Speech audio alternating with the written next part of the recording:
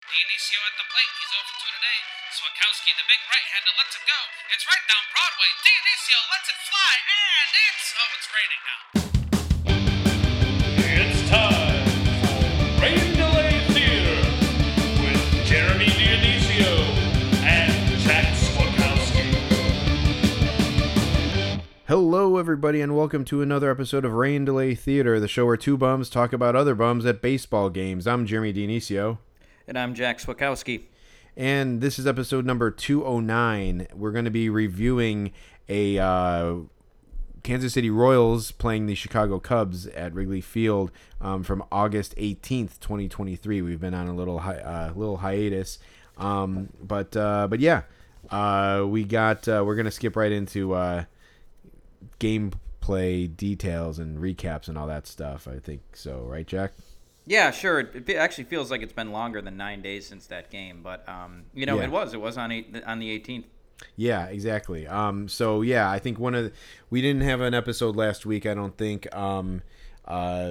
because I was out of town. I took a little vacation with my wife. We went to Albuquerque and Santa Fe, and just try to do some stuff out there. I did end up taking in an Albuquerque Isotopes game, which was pretty cool. I had been to Albuquerque once before, but I did not go to a minor league game there. So it was cool to see my first one. It is like there is some Simpsons influence. I think they became the Isotopes in like 2003 or something like that. Okay, 2001, yeah, I 2003. was wondering if it was based on The Simpsons or if they'd always been that. What- Is their logo the same as it is in The Simpsons? I think it is. It's like an atom or something. But Okay, yeah, that's pretty cool, actually. yeah, but it's also like I think with Oppenheimer now, like there's like all this like all of that stuff took place right outside of Albuquerque. Basically, we actually went to the town where Oppenheimer lived when he was like developing the bomb and everything. Yeah. So it's interesting. You can see like they have a recreation of like the gate of like the kind of compound where they were building it and stuff. So we saw that and stuff. It was pretty cool. But I guess like, so that area is known for like, atoms, the atomic bomb, whatever, all that stuff. So I think it plays into it that way too. But they definitely have some like Simpsons stuff. They have like statues like on a bench. Like they have like a Homer on a bench and you can sit next to it and take a picture and stuff. Homer is actually like, there's a big like Homer like decal or painting on like the men's room door. It's kind of funny. But yeah, it was cool. I think the highlight for me, I did actually get to graph a little bit out there. I got Jordan Pacheco, who's from Albuquerque. He's kind of like a favorite son, I guess, of Albuquerque. Spent a little time in the major leagues. And he's like their hitting coach, I believe.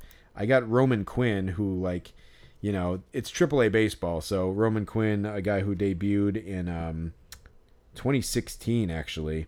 Wow. Still kicking around. I got him on a 2019 baseball card, and it's not it's not even his rookie card. He hit a grand slam in that game, so thought it was kind of cool. But the biggest guy that I got was Philip Wellman.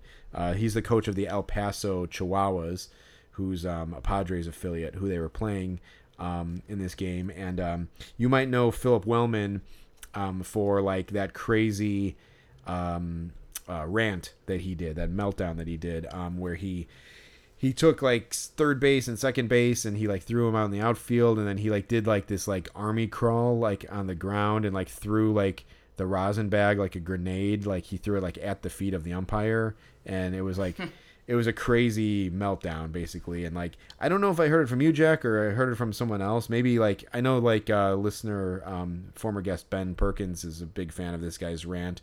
I don't know if one of those guys, either you or him, told me like that they heard that that maybe cost him like a job in the majors or something. I read an article that it said that he was kind of out of baseball for a year. I don't know if it was directly related to that, but he was pretty embarrassed about it, I think. Yeah.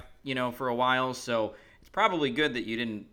Presumably you didn't bring it up to him. It's probably good, but I'm sure he gets it all the time anyway. Yeah, I did not, and I was a little intimidated to get him, but he seemed really nice. Actually, he seemed kind of like a teddy bear a little bit, because he was like, it's funny. It's actually funny because he was coaching third base as like minor league coaches do. They coach third base a lot of times, and he came out and immediately drew something in like with his cleats into the dirt.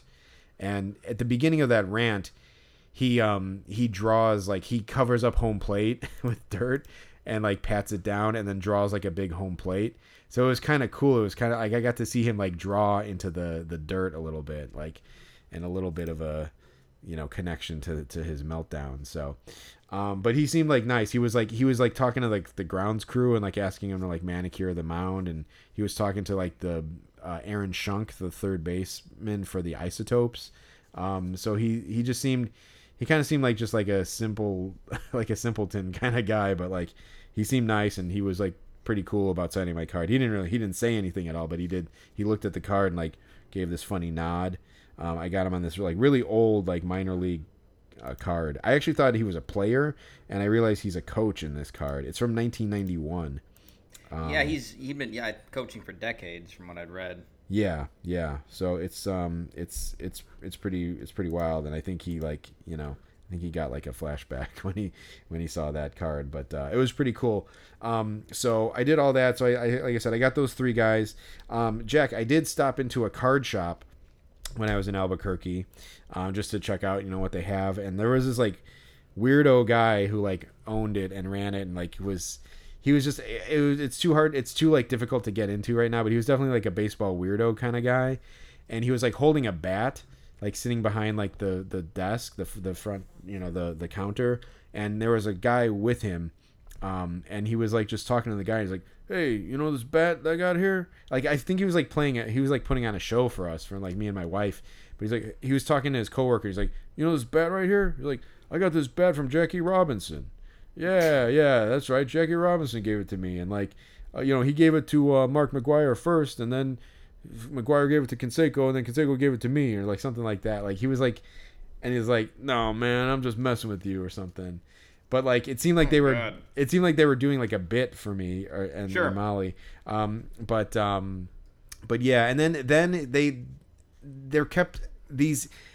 He kept like setting off these like these sound effects, like these drops, like on a radio show, and I don't know if it seemed like to me like, so like on the radio, you'll hear these drops or whatever. Sure. And I think a guy has like a kind of like a keypad in front of him, and he just pushes a button and it'll do a drop. I don't know if this guy like had one of those behind the counter and he kept like setting off these drops or whatever, but like it was like, I think it's from like Mortal Kombat. Like the voice says like excellent. Like that. Oh, sure. Yeah, that's from Mortal Kombat. Yeah, he kept like setting that one off. Like he would like tell like a bad joke and then like hit that button or something. It was the weirdest thing. And then so like last thing, just to wrap it up, like I was going through like this box of cards that he had, and it was just like these random cards. Some of them were autographs, some of them were just like relic cards, but then some were just like random like dollar cards or like 50-cent cards or whatever. And I was going through it, and I found this one like autograph from this guy Walter Koenig. Jack, I don't know if you know who Walter Koenig is. No, I don't think so. He played Chekhov on the original Star Trek. Okay, wow. And his son was played Boner on Growing Pains. Uh-huh. And his daughter is married to this comedian Jimmy Pardo that I like. Sure. And so Walter Koenig is his father-in-law. And I was looking through his cards, and I found this Walter Koenig autograph card. But it's not from like a set. It's like an in-person autograph, and it's inscribed to Reverend Ken Vogler, Walter Koenig. And I was kept looking at it, and I'm like, I kind of want this card. It's such a weird card. And I brought it up to the guy, and I'm like, hey, how much do you think for this card? And he's like, Walter Cronkite, who is this? Like Walter Koenig? And I go like, yeah, he was a Star Trek guy. And he's like, oh yeah. What was he, Sulu or Chekhov or something? And then he's like, I don't know, $5. And so I'm like, yeah, that works for me. And so like I bought it, and he's like, yeah, this is an in-person autograph. And he's like, I know it's real because he signed it to my reverend. So like, I guess Reverend Ken Vogler was the card shop guy's like, reverend at his like home church or something. I don't know how he got it. But I bought it from him for $5. So I added that Nice. to my haul from Albuquerque. But that's definitely a weird card, and it's it's such a weird story that I think like I don't think I'll forget the story behind it. I just want to hear those drops. Yeah, I honestly I think it was just the like excellent. Like I'm not sure if there was any other ones. He just kept playing that one over and over. But yeah, That's still good. Well, yeah, nice. So that was why we were kind of delayed a week. But I think that a lot of this stuff that happened when we went to the game is still pretty fresh in our memories. A couple days before the game, I texted you. Might have even been the day before the game, and I said, 85% chance Dennis is there, the Gray Grapher, as we all know him here. But I literally said that to you, 85%. Yeah. And you said it might even be better if he was more consistent. Mm-hmm. So the reason I thought that was it's like, well, Friday afternoon game. It was a relatively cheap game. I mean, I think we got tickets for just under $20, which for August and Cubs is not bad. So anyway, we get in there, we get through security, and surprisingly, security didn't stop me. They just let me through with the binder. I don't know if it stopped dinging the binder or whatever, but we got right through, and we go up to our usual spot in right field. And of course, Dennis is right there, settled in, just like he owns the place. Yeah, exactly. He looked like he had been there for like hours already, just kind of getting his spot, getting his book, his graphing book like out and settled, and like it was funny, and I was like, there he is, there's Dennis. Yeah, and I was looking at their roster, the Royals roster, and they really do have a lot of no-name guys on their team. There were plenty of pitchers that I didn't have cards of, and even some position players. I still had a few guys, but I was thinking like, man, this is a real team of like randos. And so we go up to Dennis because like he's got the best spot, and so we go right next to him. And Jeremy, you say hi to him, and he looks over at us, and he just says, "Some of these fuckers are gonna be hard to spot." That was the first thing he said. No pleasantries, nothing. Just right off the bat, and I think he called them fuckers too. So it's just right away. It was great. Yeah. We start doing our thing, and he looks at us and he goes, "What do you guys got, the Friday special or something? You're here every fucking Friday." Yeah. And then then like you don't know if you're supposed to like give him an earnest response or like just like throw it back at him or something, because I did. I'm like, these are easier for us to get to or whatever, and it's like I don't think he gives a shit. He just wanted to say the Friday special. Yeah, because whatever you said, he didn't respond to it. No, it didn't matter at all. I could have said like we camp out overnight or something, but no. And I was gonna say just we've already gotten into it, but like. Jack, I was thinking like, I grapple with like, our approaches to the podcast and stuff. And I know that like, I like that we're irreverent and we swear and stuff sometimes, I've gotten feedback to where like, maybe we shouldn't swear as much as we do, but, so sometimes sometimes I go back and forth and think like, maybe we should cut back on the swearing a little bit. But I just got to say like, to fully recap what the whole Dennis experience of this game, there's no way we couldn't get through it without swearing, because he said fucking every other word basically. He did, and I don't recall him swearing that. He said the F word before, but he was having a big time this afternoon.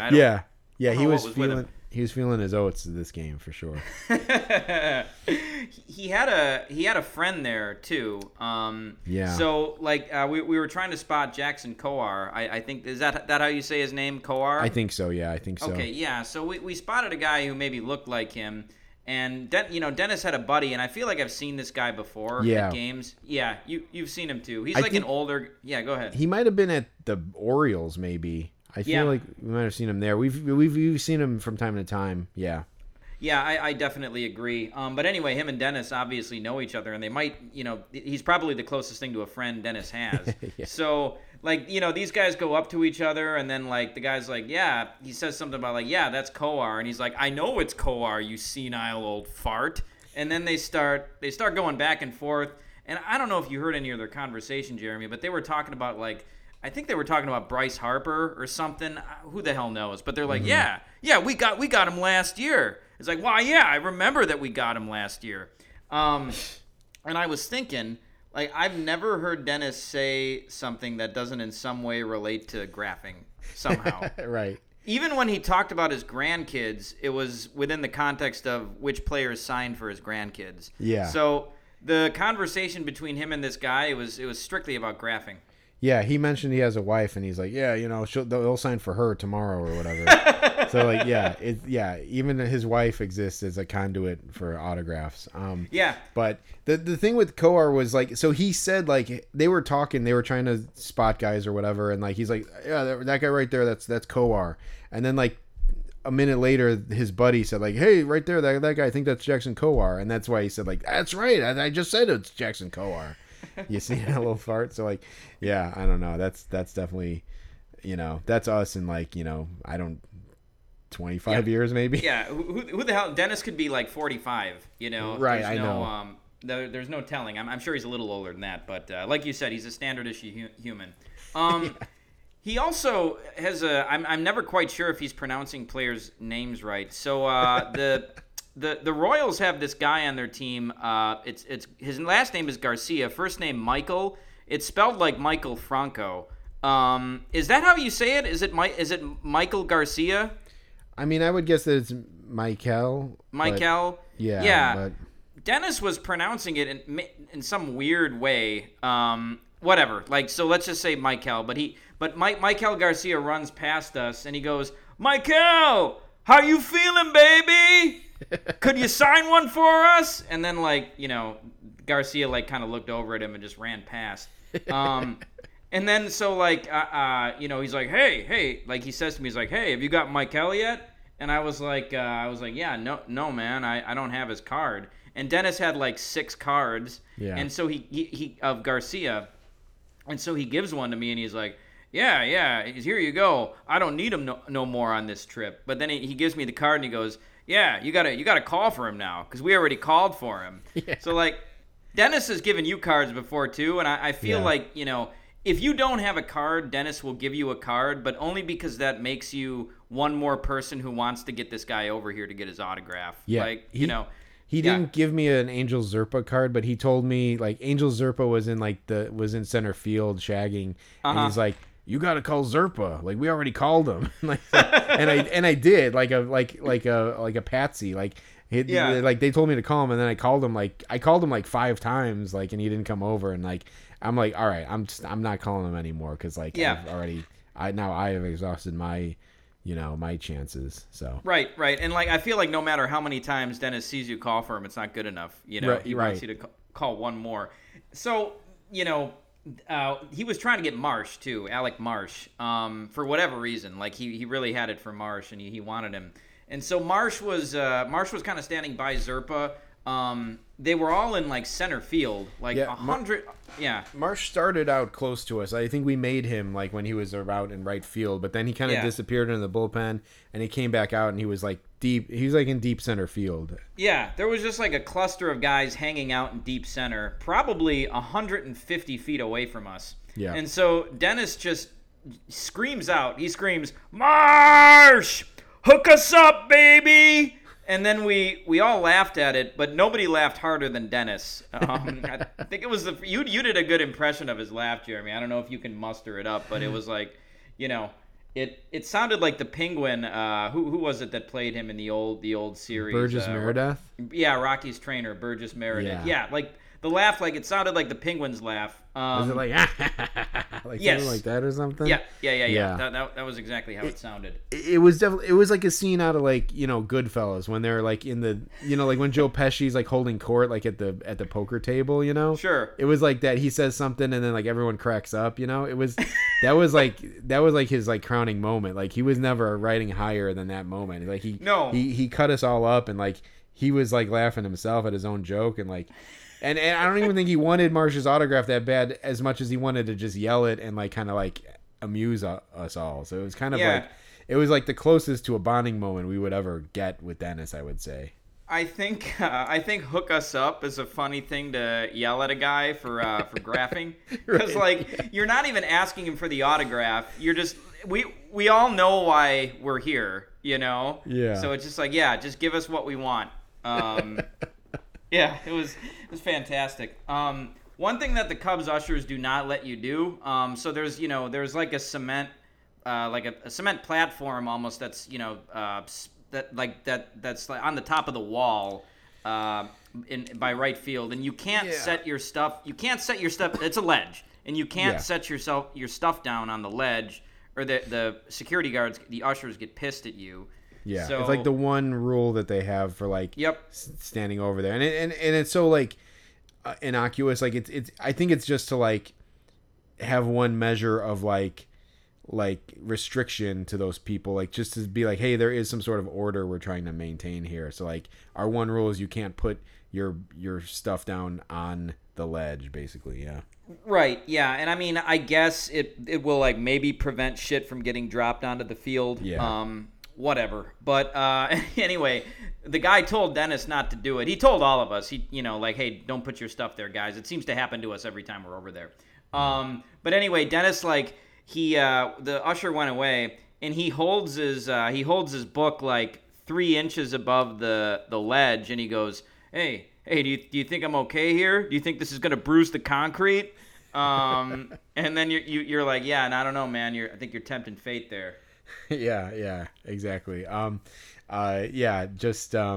was really feeling it at that point. Just trying to go for physical gags and stuff, but yeah, I mean, like, yeah, I mean, if anything, like, it shows that he's warming up to us, I guess, a little bit, but yeah, I'm sure if we like somehow fuck him over, like, we'll be back on the outside looking. Yeah, absolutely. Oddly enough, so Nelson Velasquez just went over in the Quast trade. So he Velasquez went from the Cubs to the Royals, and I haven't really been following the Royals, but Dennis was all, he was up in arms about the fact that Velasquez had hit 3 home runs in his last 2 games. With that was a little bizarre. I didn't know Dennis actually cared. Right. Yeah, I know. He was like, Velasquez, like, man, this guy's doing great. Like, he's hit 3 homers in 2 games. They shouldn't have traded him. And like, I was a little kind of annoyed that they traded him for a pitcher with like a 4.5 ERA.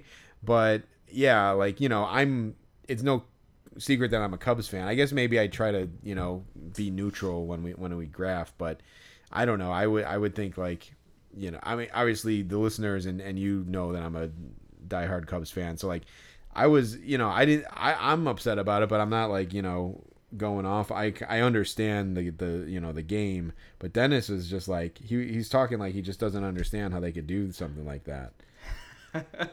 Yeah, it was very weird. I think Velasquez actually signed too. I got him after the game. You got him after the game. Yeah. Nice. Yeah.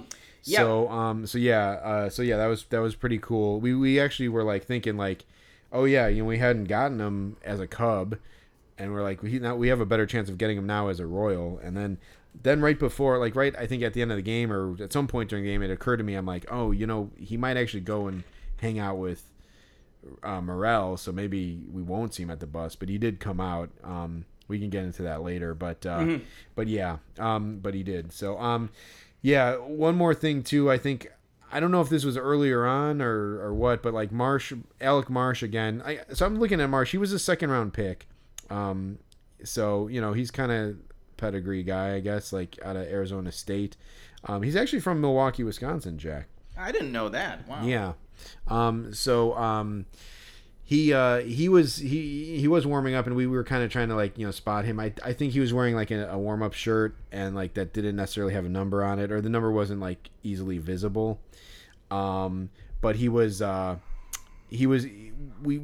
like, I'm pretty sure that's Marsh. And then Dennis like looked at him like in his like warm up shirt, and he's like, my God, he's like, man, Marsh has got some guns on him. Look at those guns. Like he was really taken with like his guns, the gun show. He did. Actually, his exact wording was, "Look at the guns on that motherfucker." That's what it was. Yeah. Yeah, Oh yeah. Yeah. So that was memorable. He almost said it under his breath. He was so in awe of it. Yeah. So Also, Zach Greinke has been on the Royals this year, but I think he's hurt right now, and we weren't sure if he was going to be with the team or not.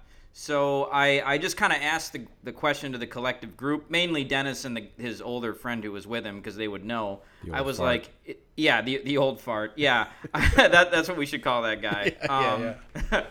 I asked, I said, is Greinke here? And then Dennis turns to me, and just with a real cynical, like sour look on his face, and he goes, does it matter? Does it matter? He said, does it matter twice. And then he goes, I've had that fucker one-on-one so many times, and he's never signed. Yeah, so that was good.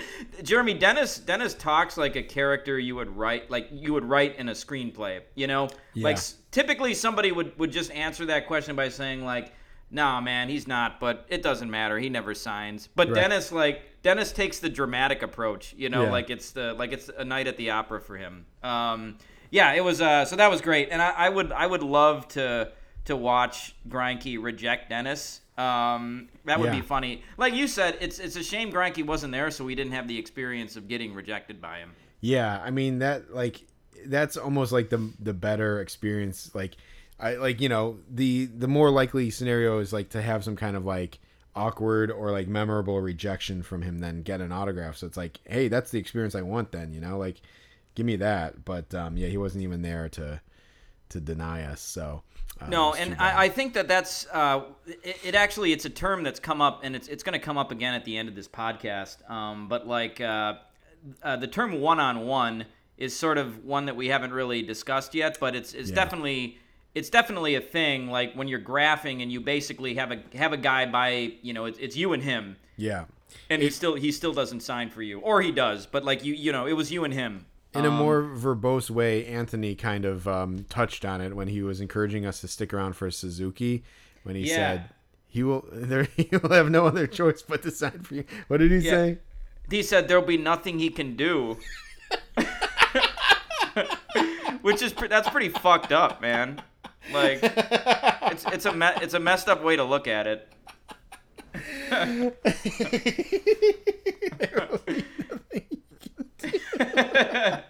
And of course he didn't sign for us that night either. No. Yeah, we had basically had counsel one-on-one too. We did, earlier this year, and he didn't sign for us. So Yep. yeah. But anyway, that's a term that you will start hearing more, folks. Yep.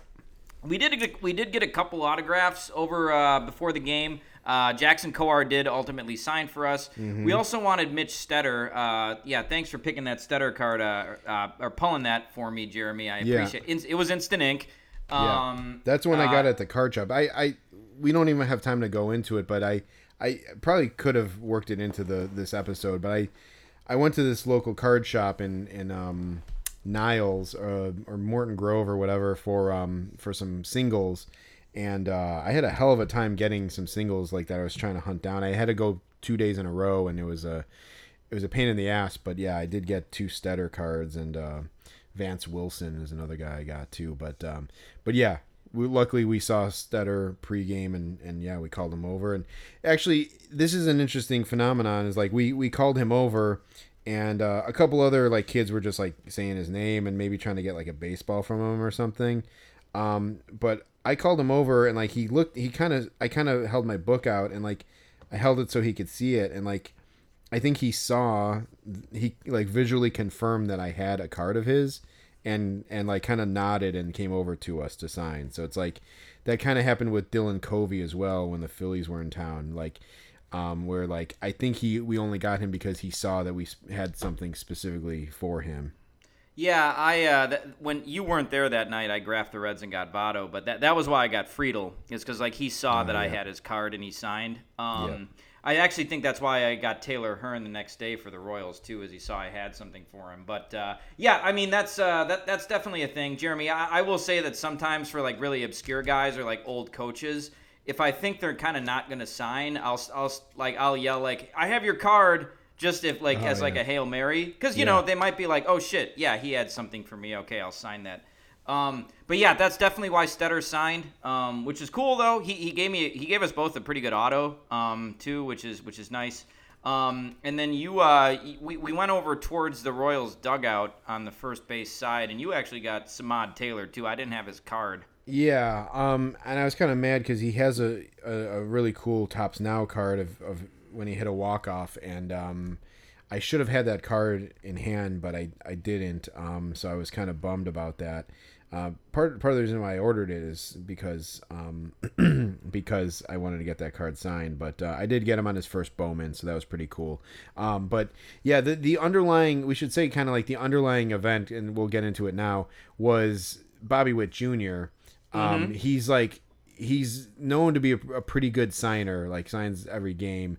And not necessarily for kids, but he'll sign for a bunch of people. Chris was very adamant that we would get him. He was like, so we were trying to figure out like what's the best spot to get him, because we were gonna kind of sell out for him.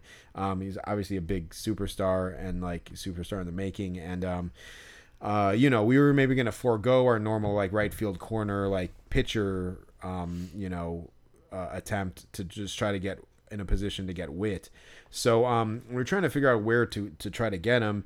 And yeah, like pretty much after BP, and there was no sign of Witt during BP at all. He didn't take BP, like we didn't see him out there. He wasn't like stretching or running the bases or anything.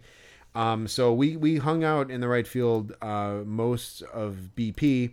When the pitchers started coming in, we kind of made a decision like, hey, let's go back to the infield and see if Witt comes out. So we were kind of hanging out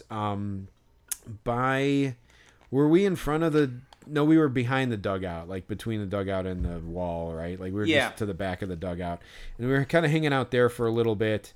And I think, did you just bail just to bail, or did they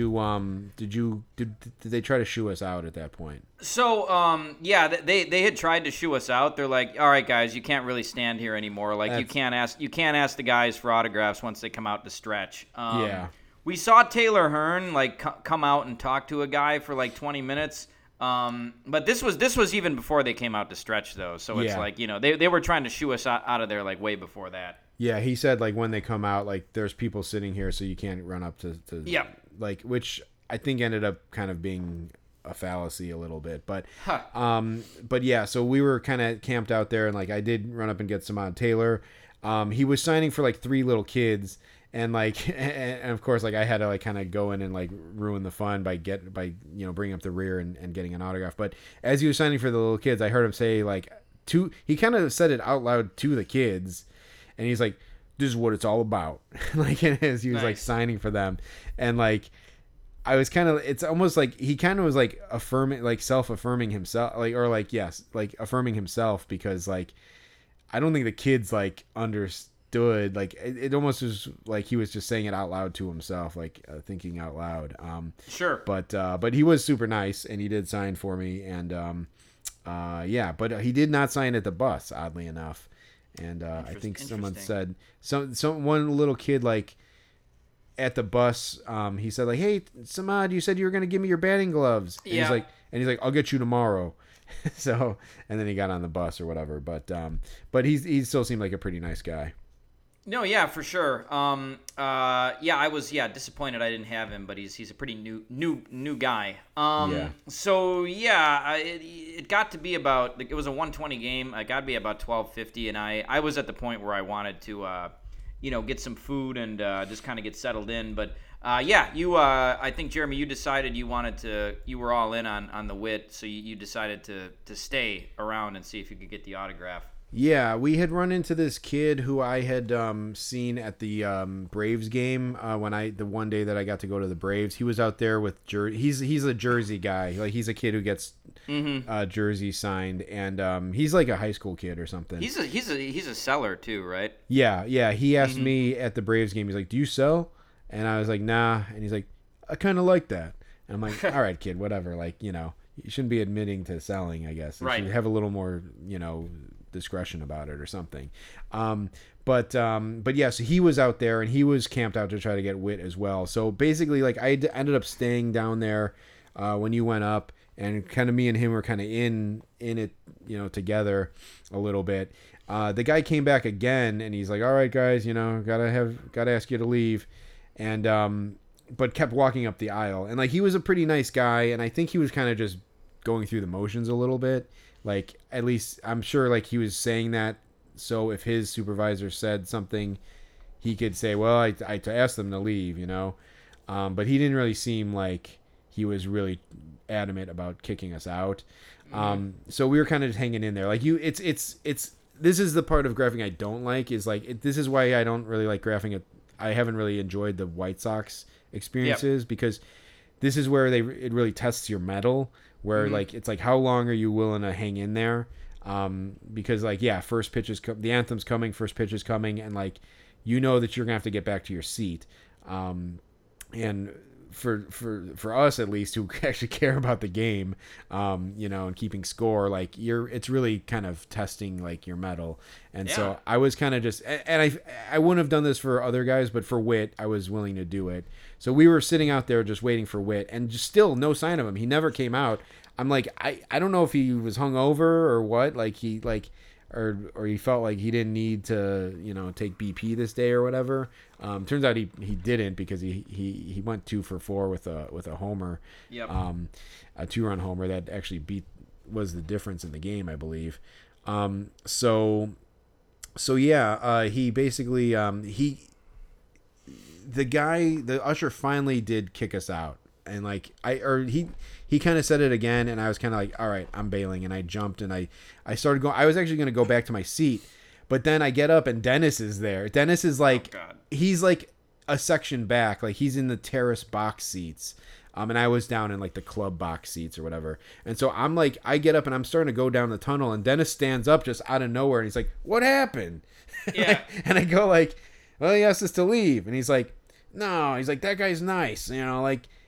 Just stay here, you know, like we'll get him, and like so I'm like okay, and so like I sit down and I notice like the old fart is there, and Dennis is there, and then the kid goes. The kid was never gonna leave either. He went and sat down. He like knew better, so the 4 of us were just camped out there in like different spots. Basically, it almost seemed like we were like pulling a caper or something, and we were trying to stay like inconspicuous. And then like so like. Salvador Perez comes out, and we all kind of like make a break down there. And before we can even get down there, Perez like signed like 2 autographs for 2 kids, and then went out to run. And so then we all go back to our seats. And then Bobby Witt finally does come out, and we all like make a break out there.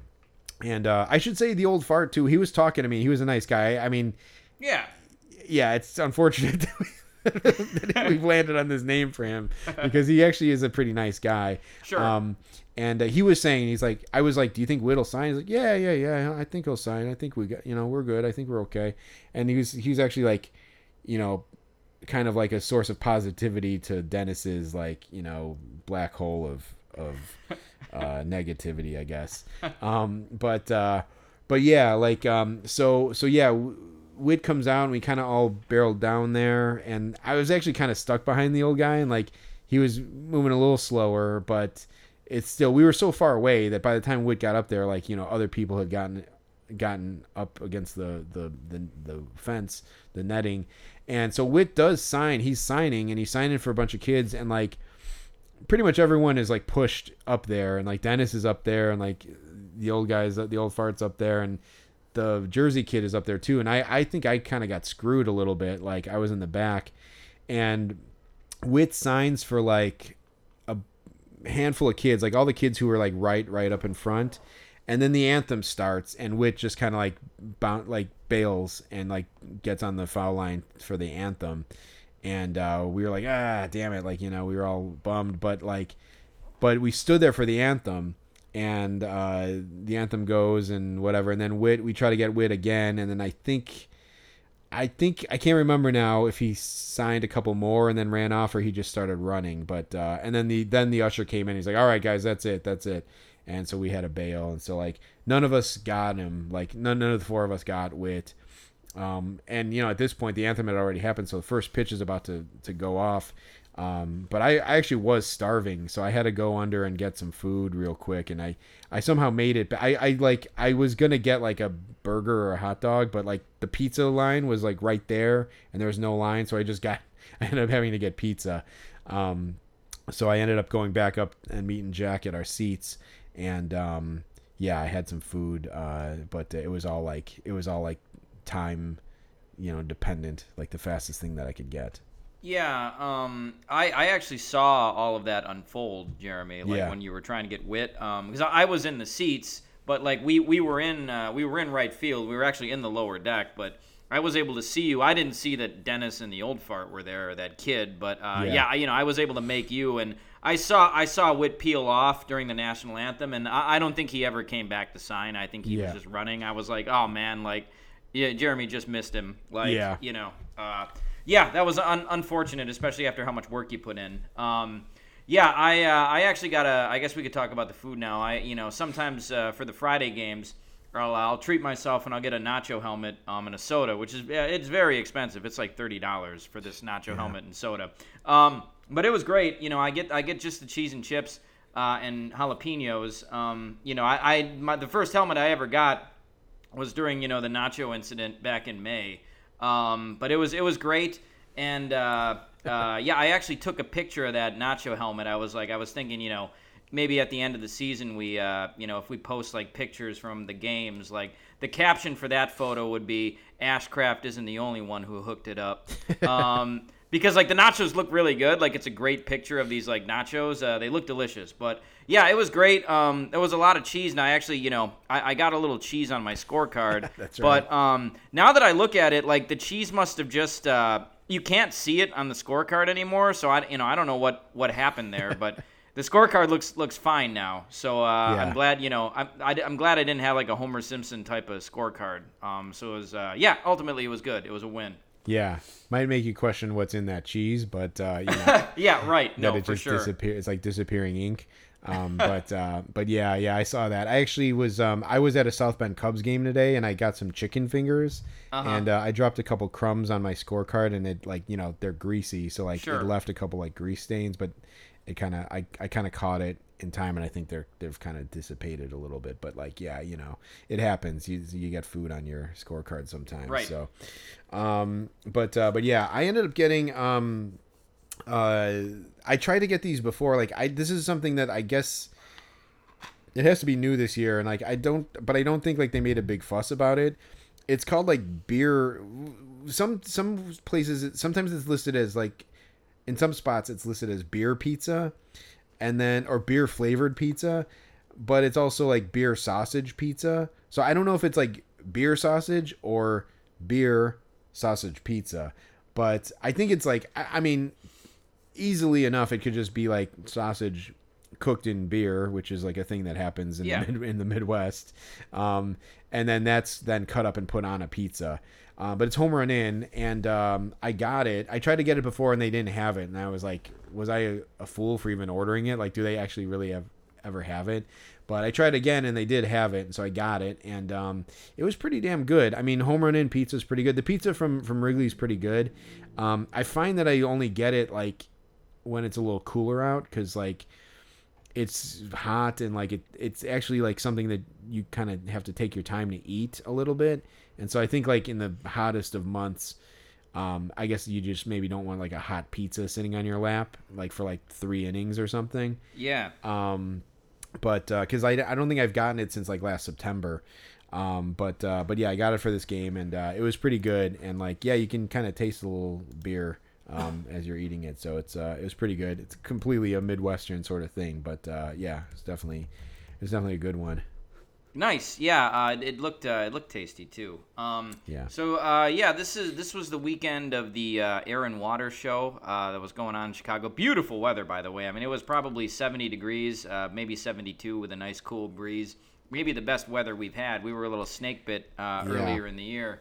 But, it was. I remember thinking like this is like the best weather for a baseball game that I've had in like a really long time. Yeah, it was absolutely perfect. But yeah, the Air and Water show was going on, so there were every once in a while they'd have to stop the game for a couple seconds because a fighter jet would do a flyover.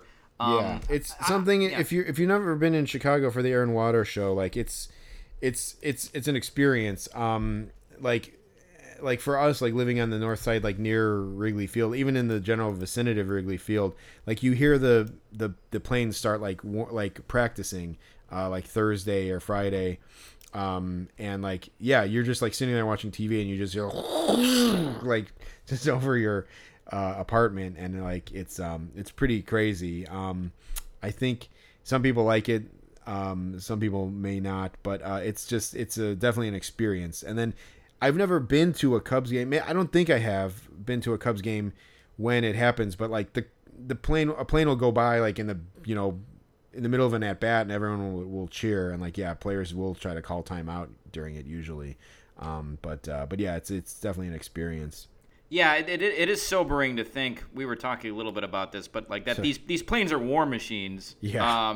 You don't really think about that. They just look like cool when you see them flying over. But yeah, they're used for scary things. Yeah. But and the sound is deafening too, especially when it's right over your apartment. All of this happened too, though. There was one flyover that happened either right before or right after this crazy rundown play. It was during it. That's what made it all chaotic. Yeah. Yeah. So I think Christopher Morel got caught in some crazy rundown. I'm looking on my scorecard now. It was it was a fielder's choice. He was caught stealing. It was 1-3-5-2. Yeah. I think they were trying to do a double steal. I think Horner was maybe at second base, or no, I'm trying to think. Yeah, it was Horner. Horner was at first. He had just gotten a single, and he was trying to get to second, and then they threw to second, but then they actually threw back home, and they got Morel, and it was a bit of a rundown. It was, and then somehow I think Nico went to third base, but Morel was caught between third and home, and he needed to go. He needed to go back to third, but Nico was already there, and so Morel was automatically out, or I don't know. It was a very weird play, but two guys ended up on third base, but as the culminating was happening of this play, you just heard over the top, and it was just it was truly chaotic, for reasons that preceded, that went beyond baseball, basically. Yeah. So it was nuts, but definitely a tough play to score too. There was this guy sitting in front of us. He had a Royals jersey. It was a Patrick Mahomes Royals jersey. Yeah. The quarterback for the Kansas City Chiefs. Very very bizarre. It'd be like if I wore an Aaron Rodgers Brewers jersey. I guess maybe a New York Mets Rodgers jersey now. I don't know, but well, and I had the point, which I'm going to pat myself on the back on this one, is I'm not sure why you would get a Royals jersey with Patrick Mahomes on it, because the Royals franchise is not doing great, but Mahomes is, one of the top athletes in his sport. So it's wouldn't you rather get a Chiefs jersey with a Royals player that you with right. A Bobby Witt Chiefs jersey? That way you have the good team's jersey and the good player, but yeah, this guy was a clown anyway. I think it was maybe in the top of the second inning, Salvi Perez flew out to center field, and it was maybe a 300-foot flyout or something, 320 feet, and this guy stood up and he's like, "Oh yeah!" And it was embarrassing. Sometimes we've all gotten tricked by a play before. But sometimes it's just so bad that you kind of just have to scoff at the person, and this one was just so bad, and he wanted so bad to celebrate. Another thing, I think there was I think it was the Salvi Perez, because then right after that there was a double. MJ Melendez hit a double, and then this guy stood up and was doing this little dance where he was kind of shaking his hips and making little fists with his hands, this kind of doing this mini running thing or something, this really lame dance. And I do think he was kind of playing into it a little bit, trying to be the annoying goofy guy, but definitely on that flyout he thought he saw a 500-foot homer, and it was barely a flyout. That's why you got to play it close to the vest when there's a fly ball, and we've all learned the hard way that that's what you have to do, but maybe don't wear your heart on your sleeve as much as this guy, I guess. Yeah. Also, he's one of those guys where it's dude, your team is 40 games under 500. You don't need to be celebrating anything. No. Yeah, so the game moved right along. It was a pretty good game for the most part. The top of the seventh inning, So the seats right in front of us were unoccupied. And then in the top of the 7th inning, these two girls showed up. They were probably like in their 20s, whatever. But they looked like they were just there to grab a couple Instagram photos and then leave. They looked like they were on their way to like the club. They were wearing like these like kind of like club clothes, like these skimpy clothes, basically. It was bizarre, like why they would show up in the top of the 7th for a baseball game. But anyway, they sat right in front of us. And we were in a section where it felt especially cramped. We were right by a pole as well, so one seat over, and like my view would have been completely obstructed, but it wasn't, thankfully. But that pole made everything feel a little bit more cramped, and to have these two girls sit down right in front of us, just kind of escalated that feeling. After 6 innings of unobstructed, existence. I get incensed. I get incensed when someone shows up in the 2nd inning. The 4th inning, I feel, is like the cutoff. Mm-hmm. My belief is that if you're not in your seat by the 4th inning, you lose it, and like anyone can sit in your seat, and you can't kick them out after that point. But the 7th inning is just insane. I'm like, and maybe they were sitting somewhere else, but then why would they go to these seats? Because they weren't that great that you would like be like, I have to sit in those seats. No, and they were right in the middle of the road too, so it was hard to get to them. Yes. So they sit down, and about 5 minutes after they sit down, a bee starts flying in like one of the girls' faces, and just the way she reacted to it was extremely annoying. And Jeremy, I wish I could have taken a picture of your face as this was all happening.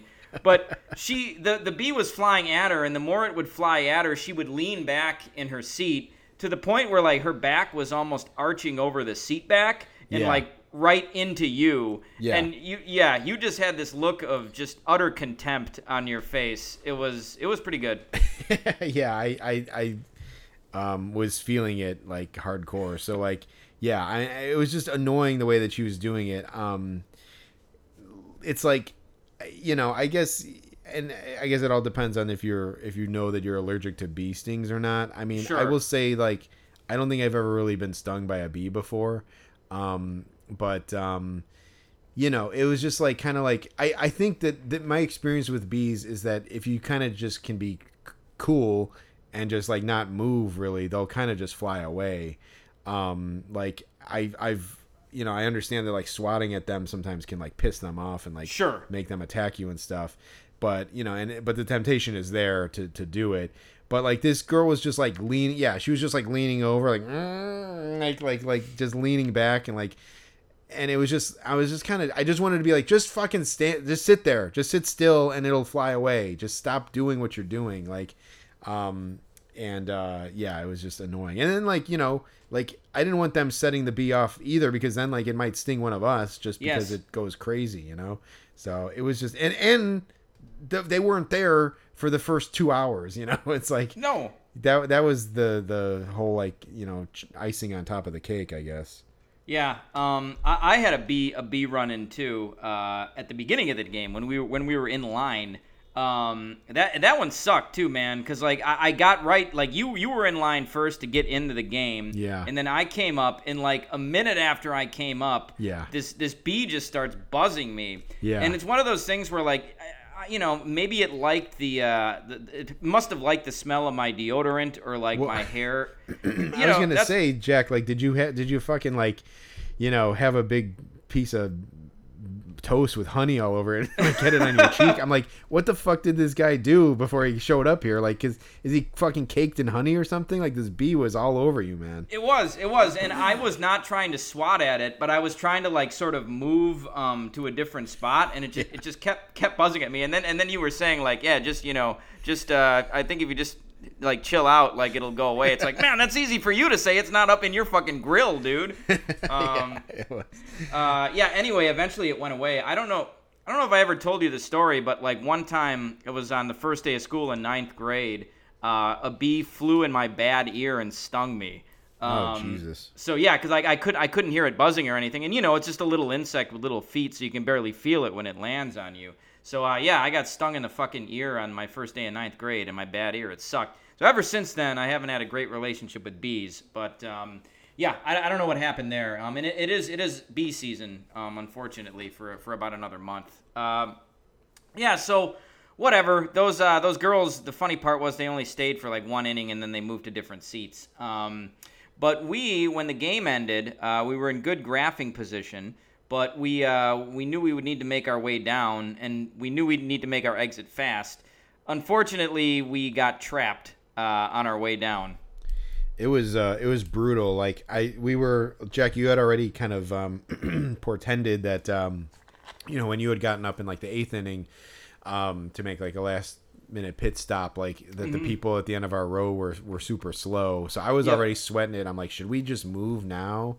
And like we kind of did a pretty good job. Like when the last out happened, we kind of got out, and then we go back a couple rows. No, we were going to, but I think the game was really close. It came down to the last pitch, so I think we just decided to stay where we were and finish watching. Yeah, and I think maybe we got through these women at the end of our row, and we were getting down. We got down about like 5 or 6 rows, I think.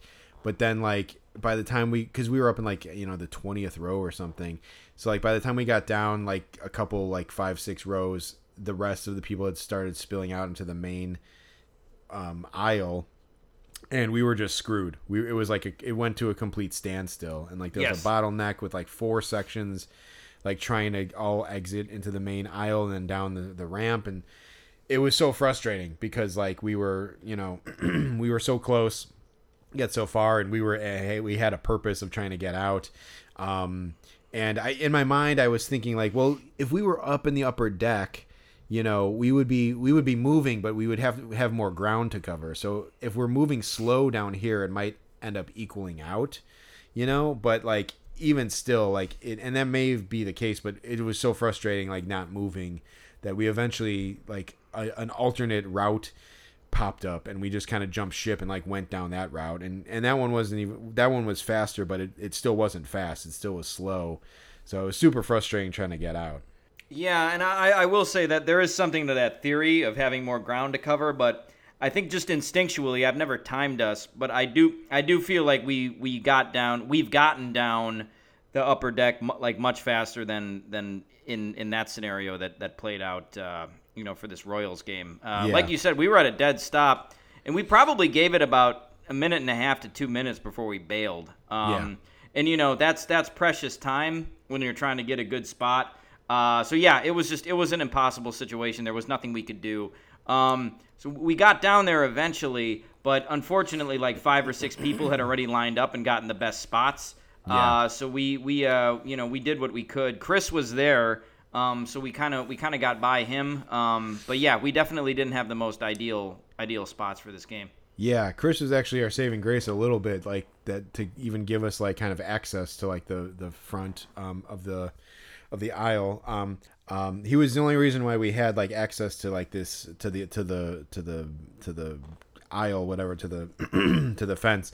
But we were kind of like I was trying to kind of set up like a triangle thing where we could like kind of both get in there. There was this fucking kid right in front of me though. He was probably like in his 20s, and he was just leaning against the thing. He was like by himself. I mean, I don't begrudge this guy for being by himself or whatever, but like I just got the vibe that he wasn't really into it, and he wasn't really like he didn't care as much as we did. So it annoyed me immediately, basically. Sure, I remember which guy you're talking about. Yeah, he was just he was maybe in his early 20s or something. He had just like one baseball, and like I was almost convinced that he was only there for wit, but he ended up getting like whoever came by, and then he disappeared at some point. But he was directly next to Chris, and like basically right in front of me. He was like the only person between me and the fence, so it was annoying.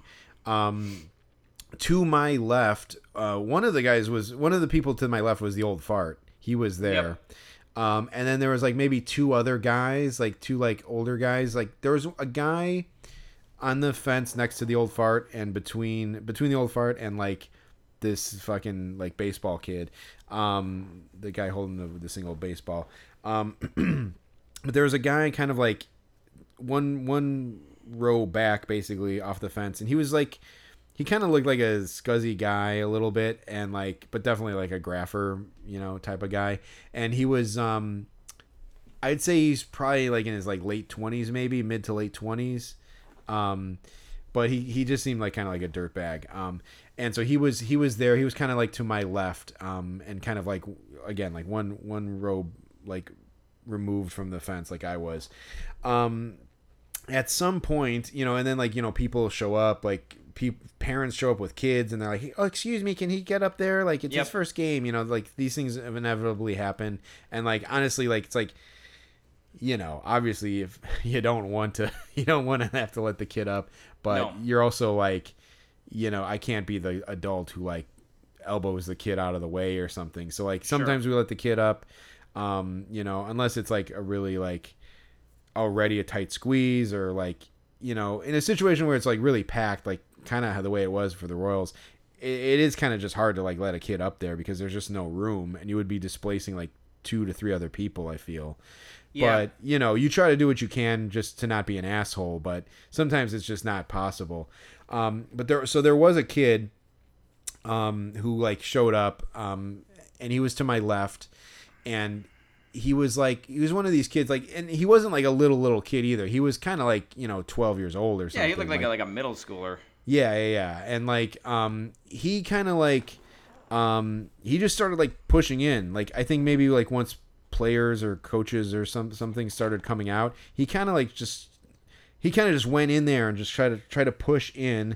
And I wasn't really gonna stop him, but he tried to push by the mid-20s dirtbag guy. Yeah. And the guy goes like, "No, this is my spot," and like he didn't let the kid in, and the kid just kind of just like, he gave up. He kind of like acquiesced, and I was like, "Damn, okay, well, I don't know if I would have went that far, but like, I also think like, there's something to be said for getting there first, and like he's not like a little kid, like he was a kid old enough to like kind of try to use his like throw his weight around to get in there."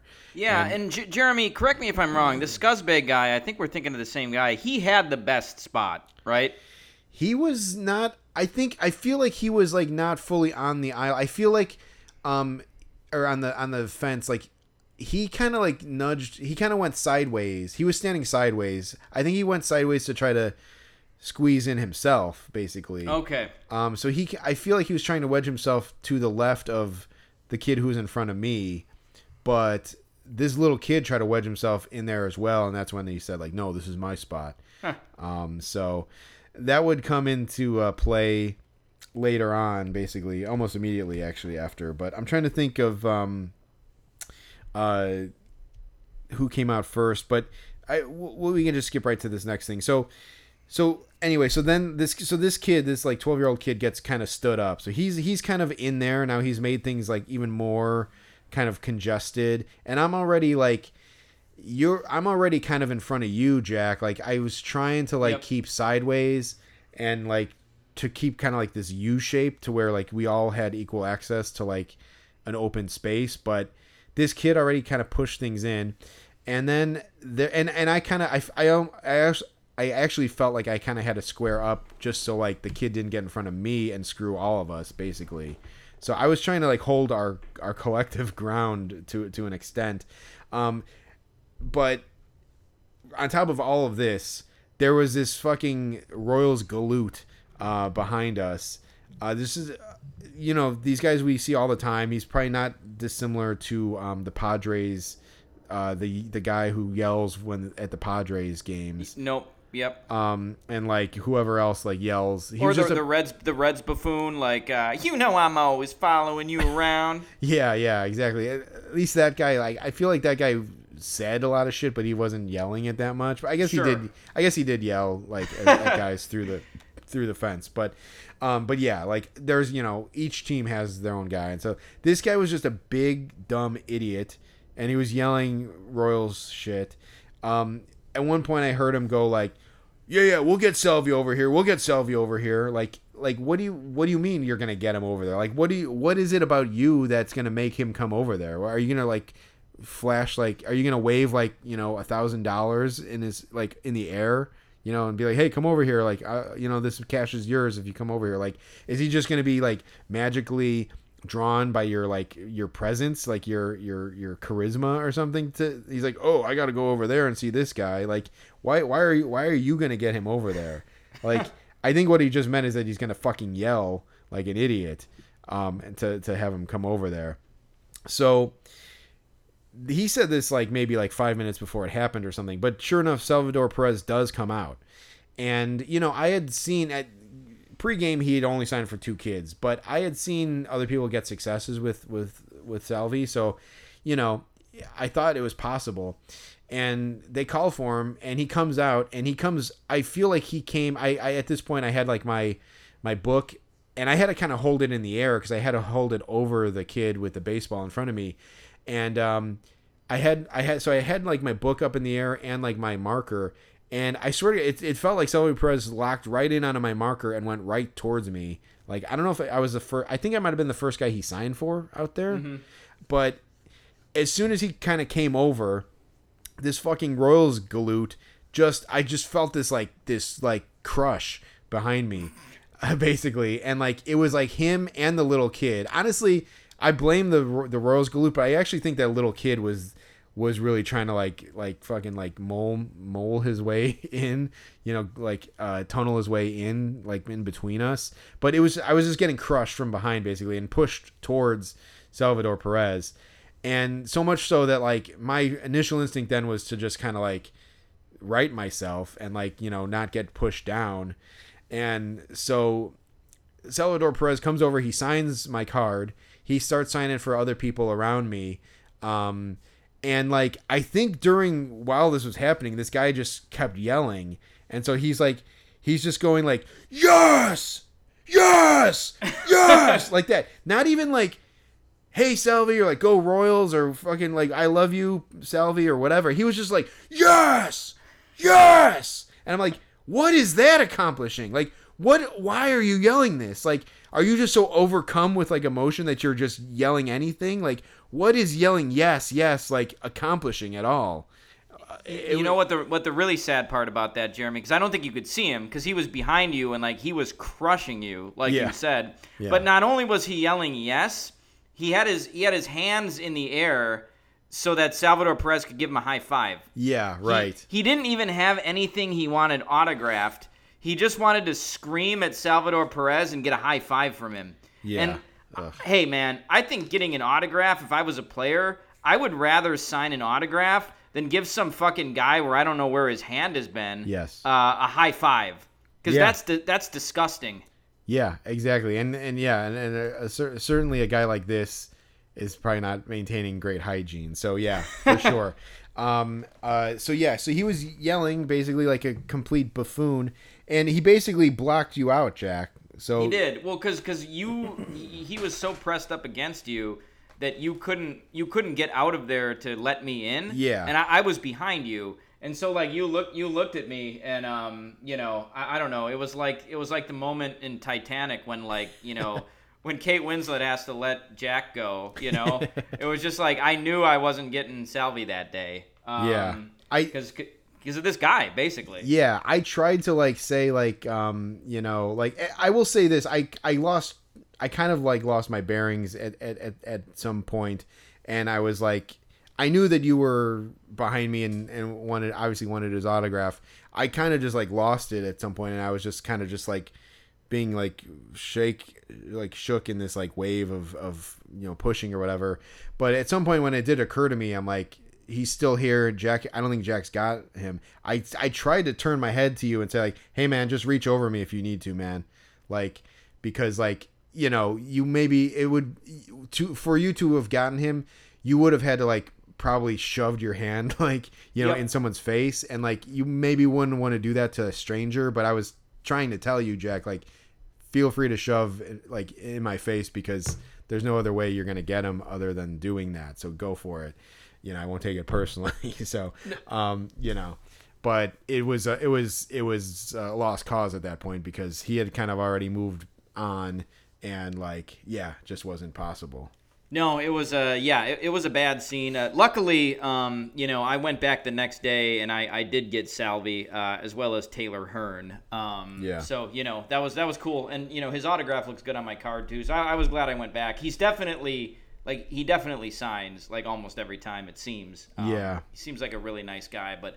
I mean, I would have been extra pissed at that Royals galoot if I hadn't gotten it. Jack, do you have your Salvi Perez in front of you by chance? Yeah, I do. Yes. Did he put his number 13 at the end of his signature? Let me look at it real quick. Because on mine it looks like he wrote like an L with like a 3 connected to it, but I was looking at his other signatures and I think that's his number, but he just wrote like the 1 above the 3 and like it's like almost diagonal. Yeah, it looks the same on mine. If I think I know what you're talking about. Yeah. I was trying to figure out what that was, but yeah, I guess that's his number. Yeah. Interesting. Based on the other signatures I've seen of him, but like I kind of like it. It's kind of cool the way that it's written. Like it looks abstract, but yeah, it was still pretty cool. And like obviously, yeah, he's played a big part on those World Series team, and he's been in the league for a long time. We were actually hypothesizing how old he was, which is kind of a funny thing. I was watching the game with my wife and I asked her like, how old do you think that guy is? And she said like she thought he was like 42 or something Sure. But yeah, he's only 33, but I saw he debuted when he was 21, so he's been around forever, but he's really not that old. yeah. So but it was definitely cool to get him. I didn't think we would get him, or I didn't think I would get him. And I didn't put too much thought into what card I brought of his, but it's a pretty cool card. It's like this foil card. So it's pretty cool. It's good to get him.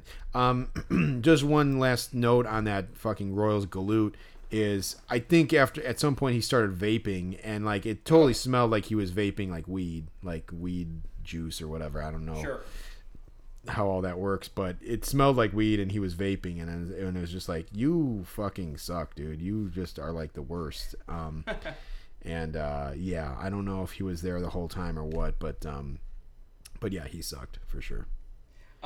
Yeah, he certainly did. Yeah, there were a few other guys that you got. I did not have a Damon Hollins card, but you got him as well, which is pretty cool. Yeah, Damon Hollins, who it's not a guy that I remember necessarily, but I have a set where he has a card in 2006 update. So Chris had his card too, and Chris said like, oh yeah, I got Damon Hollins, and I'm like, I actually said to him, I'm like, man, you are a real collector if you have this card. Because, yeah, it's 2006 update. There's, like, nothing notable about that set. I'm not even sure whose, like, rookie is in it. I don't know why I have it. I think I only have it because that's exactly when I got back into cards. And I was just buying packs, and I was able to, like, build a set from all the packs I bought. But I looked in, and there's Damon Hollins is in the set, and I got him. And me and Chris called him over. I feel like maybe... Actually, I think the guy in front of me got him on his ball. But, like, I'm not sure how many... other people he signed for besides Chris and I, but he was maybe the nicest guy we've ever experienced, like on the like at the bus. Like we called him over and he's like, hey, all right guys, how you doing? And we were like, we were good, and he's like, I forgot, like he said like, all right, yeah, no problem, I got you guys, like, yeah, good card. Like he was like interacting with us and like being super nice. I think he asked us like, how we enjoyed the game or whatever. Like, I don't know. It was just like, and he was super pleasant. And like, I think maybe we said thanks. And he's like, yeah, man, anytime. I love doing it, whatever. It was just like way over the top. And I was like, this is like maybe the nicest guy we've ever experienced before. So yeah, it was almost like Jody Reed levels. Yeah, exactly. Yeah. So it was pretty cool. And like the card is cool. Like Chris remarked it was his first Devil Rays card that he's gotten autographed. Oh yeah. And, I think I have another Devil Rays card, but it's the straight up Devil Rays. It's not the Rays. So, yeah, pretty cool. To get him. I didn't think I was gonna do this series for whatever reason. So I kind of didn't stock up on the coaches. We also got Vance Wilson as well. Which was cool. We did. That was another one of those guys that I struggled with at the card shop, but I got 2 and another Instant Ink there. Yeah, that was good shit. Yeah, he was a nice guy too. Cole Reagans, who started the game for Kansas City. I don't have his card. I think you did, Jeremy. But Yeah, at that point there weren't too many people left when he came out, and like the kid who was up there asked Ragans if he could sign, and at this point it was very nearly a one-on-one scenario, and Ragans just looks at him, and I couldn't quite figure out what he said, but he was just like, "Nah, I can't," and then he went on the bus. It was a weird denial, but it was a total snub. Yeah, Chris thought that he said something like nasty. But I called for him too. I think he was denying me, honestly, because it's crazy that he didn't sign for the kid.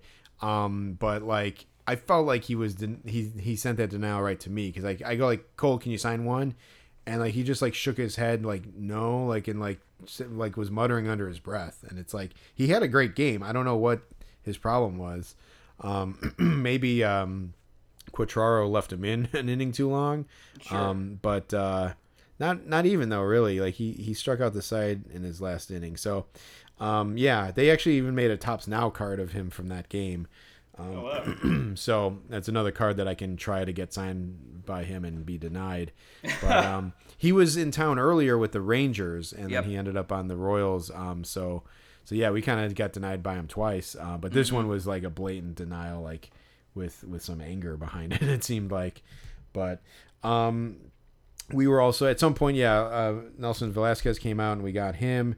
In all the hype, I think with Salvi Perez, we were trying to get some announcers. Like Rex Hudler is an announcer for the Royals, and like I need to go back and look to see if he was there that game or not. We never saw him. We didn't. You didn't see him the next day either, Jack? No, man, I don't think so. Yeah, he must not have done that series because one of the other guys listed on the website. So when you go on the website and you look at the rosters and the coaches and the announcers, they'll list a shit ton of announcers for each team, but like sometimes those people only do like the in-studio pre and post game. Sometimes they only do they only do a handful of games per season, like, Dempster or Girardi, or some of them are like Deshays where they're at every game. So you never kind of know who's going to be there. And Jeff Montgomery, who is a former closer in the bigs for the Royals, he was there. He's on their website. But he was listed below Hudler, and like I just know Hudler so much as like the guy that I didn't think for a second that Jeff Montgomery would actually be there, but I did bring his card just in case. And Chris actually Chris gets the assist on this one, but he's like, it was chaotic with the whole Perez thing, and like maybe some other guys came by, and like it was just kind of like it seemed like the dust was settling, like almost literally, and like there was a group of like 4 guys standing there on the sidewalk, came out of the stadium but hadn't gotten into the bus yet, which is rare. Usually guys just get right into the bus, but sometimes guys stand around like on the sidewalk. And there's these 4 guys standing there, and Chris just goes out of nowhere. He's like, I think that's Jeff Montgomery. And like I looked, and like I'm like, oh shit, that totally is Jeff Montgomery. And I did want him if he was there. And so we called him over, and we were just like, hey, Jeff, could you sign? And he's like, yeah, one second. And then I don't know what he did, but then he walked over, and we got him. So that was pretty cool. Like, he was definitely, like, a notable closer of my childhood, like late 80s, early 90s. So it was definitely cool to get him. And, like, I would have missed him if Chris didn't call out for him, because I was still kind of like, still kind of chaotic at that point. Yeah, I'm trying to think of announcers who I would have liked to get him if I'd had his card. I'm trying to think of announcers who haven't signed. The only one that's coming to mind for me is Hershiser of the buses that we've been to. Yeah. Who we asked and they didn't sign. I tried to call for Frank Coeur when I did the Braves, but he didn't even look up. And I think that was him. But for the most part, I think Hershiser is the only announcer who hasn't signed.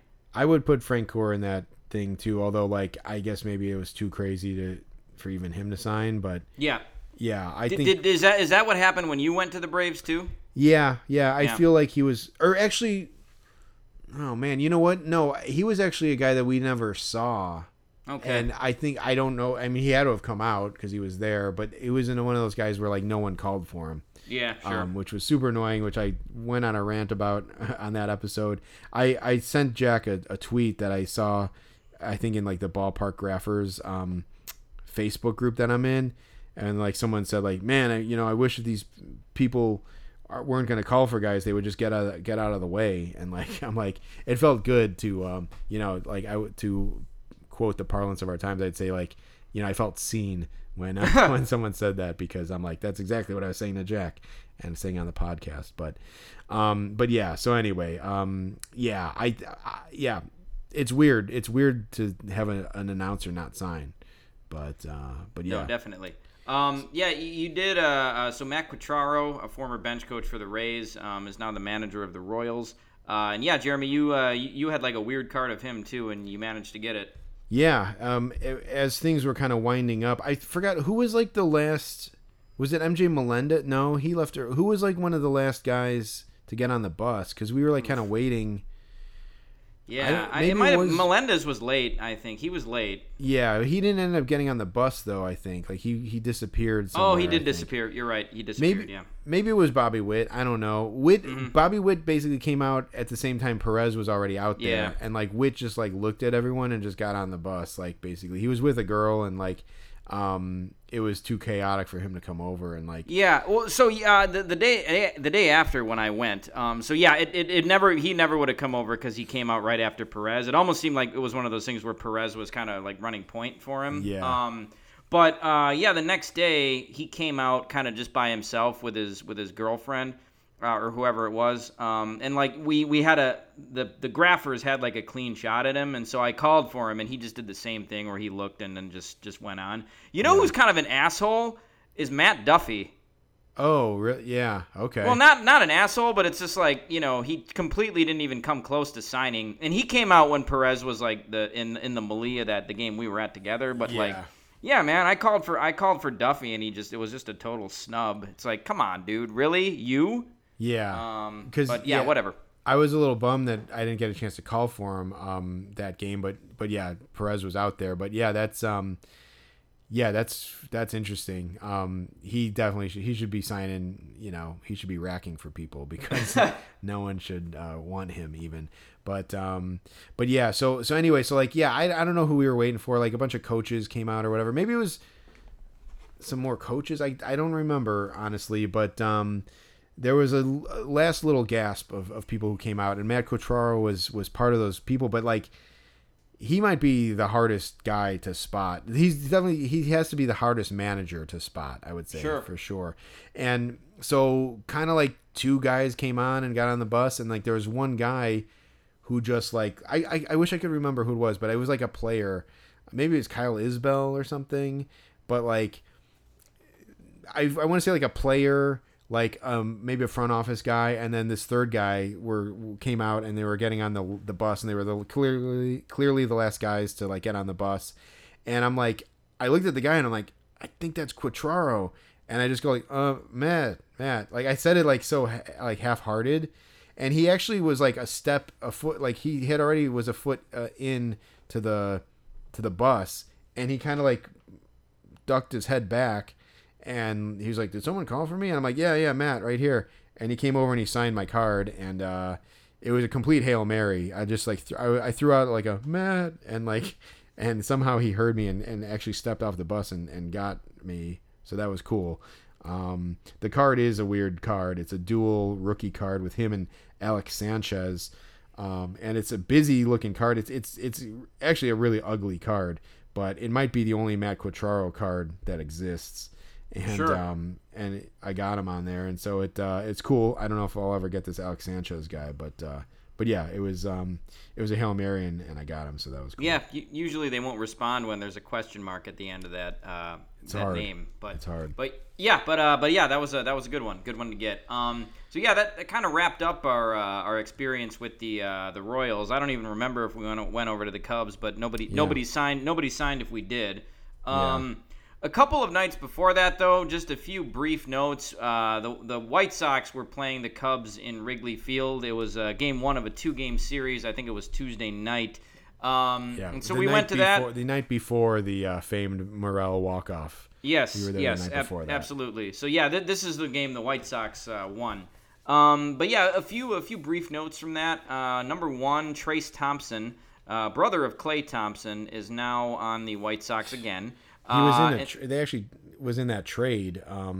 Yeah. With Joe Kelly, when Joe Kelly went to the Dodgers, I think like Trace Thompson was part of the return for the White Sox for some fucking indescribable reason. No, and it's also weird that Joe Kelly is on the Dodgers again. Yeah. Just a strange trade across the board. But yeah, Clay Thompson of the Golden State Warriors, I think he's still on them. I don't know, but he came out to the parking lot. He was there attending the game, which was cool. Jeremy, you called for him. You're like, "Hey Clay, could you sign?"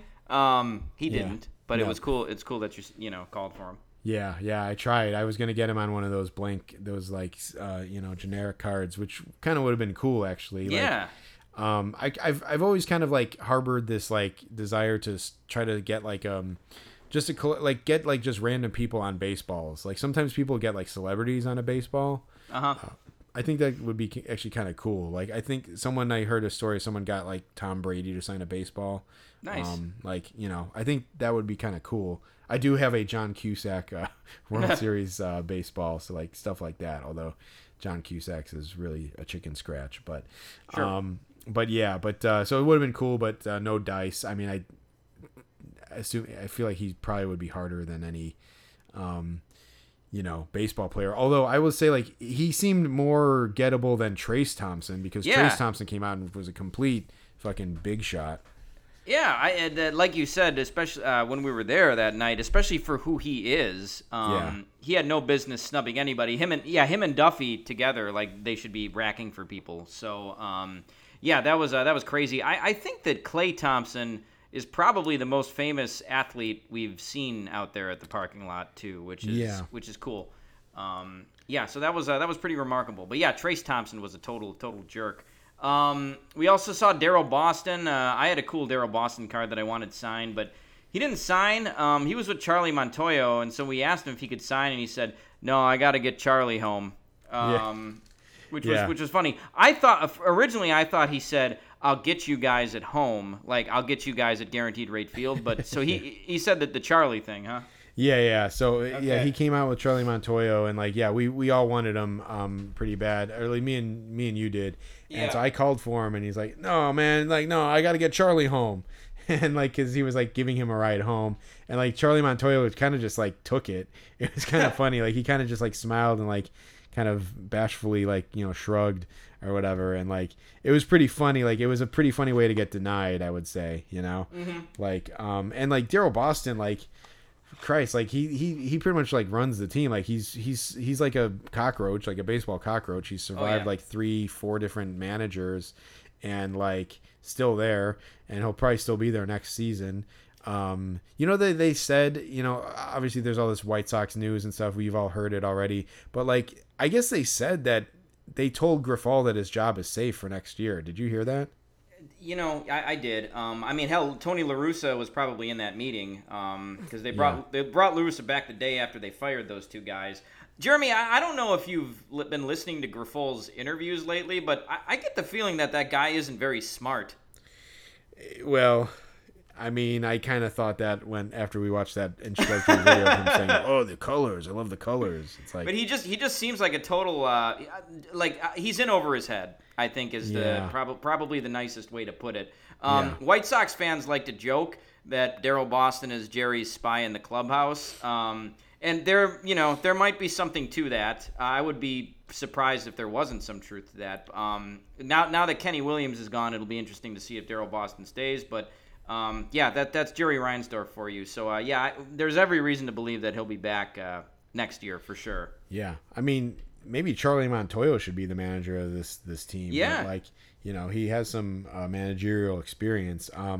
But that was pretty funny, although disappointing. And I think I kind of try to get out there like, well, I want him too. Like, so like, why don't you both come over here and sign? Because I had a Blue Jays team card for Montoyo to sign. Oh, cool. Yeah, which would have been almost like an insult. It's like, Montoyo, like, I want you on a Blue Jays card, not even a White Sox card, Yeah, I mean, he saw them through that rebuild. He kind of got Rick Renteria'd, Yeah. They fired him, I think, was it midway through last year when they hired John Schneider? Yeah. And then they loved him so much that they retained him, yeah. Yeah. But, kind of rough. Yeah, it was. I did not have a Brent Honeywell card, but he came over and signed two. Yeah, so I called Honeywell over, and this was kind of a tense interaction because he came over and basically was like, he was on the phone, I think, or something, and I just came over, like, he was kind of moving quickly, so I kind of yelled for him. I'm like, "Hey, Brent, can you sign one?" And like he's like, "Yeah," and it's, "Give me a minute." And like he was like on the phone, and like he finished like his phone call or something, and then came over and signed. But it's like, I obviously am always trying to not be, annoying or over the top or whatever. But like it really seemed like, I had a call for him, or else he was gonna just walk away. And so I said like, hey Brent, and like, "Can you sign one?" And he's like, yeah. Give me a second. Like, so, and I was just trying to do what I had to do. And so he finished up. He came over and he signed, and he grabbed my pen. And he signed my auto in a way like I've never seen a human being hold a pen. Like he held it almost like, I don't even know. Like it's almost like he was like holding like a joystick, like trying to like push it for, like if he was holding like a throttle like on a boat or something, or like a stick shift. Like it was like sticking straight out from his like kind of clenched fingers. And then he just was like just scribbled his name. It actually, you can kind of tell like a BR and a H and stuff, but I don't know how he signed it, like how quickly he like just tried to do it, and like it turned out okay, but like it was just the weirdest signature I've ever gotten. Yeah, that's strange. Yeah, him and Tanner Banks both signed, bullpen guys for them. Yeah. Both of them seemed pretty nice. I didn't have cards for either one. I did get Michael Rucker too eventually too. That's on right. That night That's too. right. Yeah. You had like the one card he has. Yeah. Yeah, and last but not least, this was probably 10 minutes after everyone else had left. Jeremy and I were just kind of hanging out, waiting for any last stragglers, and Yasmani Grandal came out with a White Sox employee who looked like a security guard or something. Yeah. But yeah, we knew that Yaz was the only guy who hadn't come out, and sure enough, he did. And so we had him one-on-one. So I called out to him. I said, "Hey, Yaz, can you sign?" And he just said, "No." And then they went in the parking lot. So, yeah. If Tim Anderson is going to pay for Yaz's flight, I'll Venmo him, $10 to help him out. Yeah, exactly. So yeah, and this was after. Oh, we should actually mention real quick. Tim Anderson did come out, and this was like, well, whatever. It was about a week maybe after the knockout from from Horam. Tim Anderson came out with his wife, and someone in the adults corral said like, "You got knocked out" or something to Anderson, and like he kind of just walked by, but like his wife like apparently like looked at him and like was like pissed. And it was a tense moment. I don't know, man. I don't know what to make of all that. Like, I will say that in the Grandal thing, I definitely have Tim Anderson's back 100%. Yes. I mean, like, yeah, I the guy doesn't want to be there. It's like, fuck off then go, and don't come back. But, I don't know. It's an ugly situation all around. And I think maybe Tim Anderson could probably just, he seemed like a good, guy for the team and the city, but there's been some things that have popped up, and I think maybe he just needs a change of scenery sort of thing. Yeah, he had his wife and a couple little kids with him. He was on a cell phone just kind of texting. He looked pretty miserable. Yeah. He just did not look like he was having a good time with any of it when he went out to the parking lot. So I think, like you said, a change of scenery is probably best for everyone. Jeremy, I don't know if I would try to do that White Sox bus again. Not bus, but like graphing. But it was an interesting experience for a one-time thing. We've already said it, but we didn't really say it clearly. But they came out where the Cubs come out. We don't know if there was a bus like that some guys left on, but we did see like Len Casper. We saw Benetti, but they just kind of like skirted by. Stone could have come by, but we didn't see him. But it is chaos. It's basically like if two different fan bases were trying to get the Cubs at the Cubs bus. Like it's just too much going on. Kind of like when you go to the game itself, there's just too much. It's not my favorite, but it sucks because that's kind of like the only shot you might have with some of these guys. Sure. Definitely the announcers, because they're just not, you can't get to them at the South Side. So like, yeah, I don't know. It was worth a shot, but like, yeah, it was ultimately disappointing, I guess. For sure. Well, yeah, that was I think that's gonna wrap it up. Next game is TBD. But we'll get to a few more before the season ends for sure. Yes. And yeah, I think that's gonna wrap us up for this week. Yep, it will do that exactly. So for Rain Delay Theater, I'm Jeremy Dionisio. I'm Jack Swakowski. We'll talk to you later. Bye.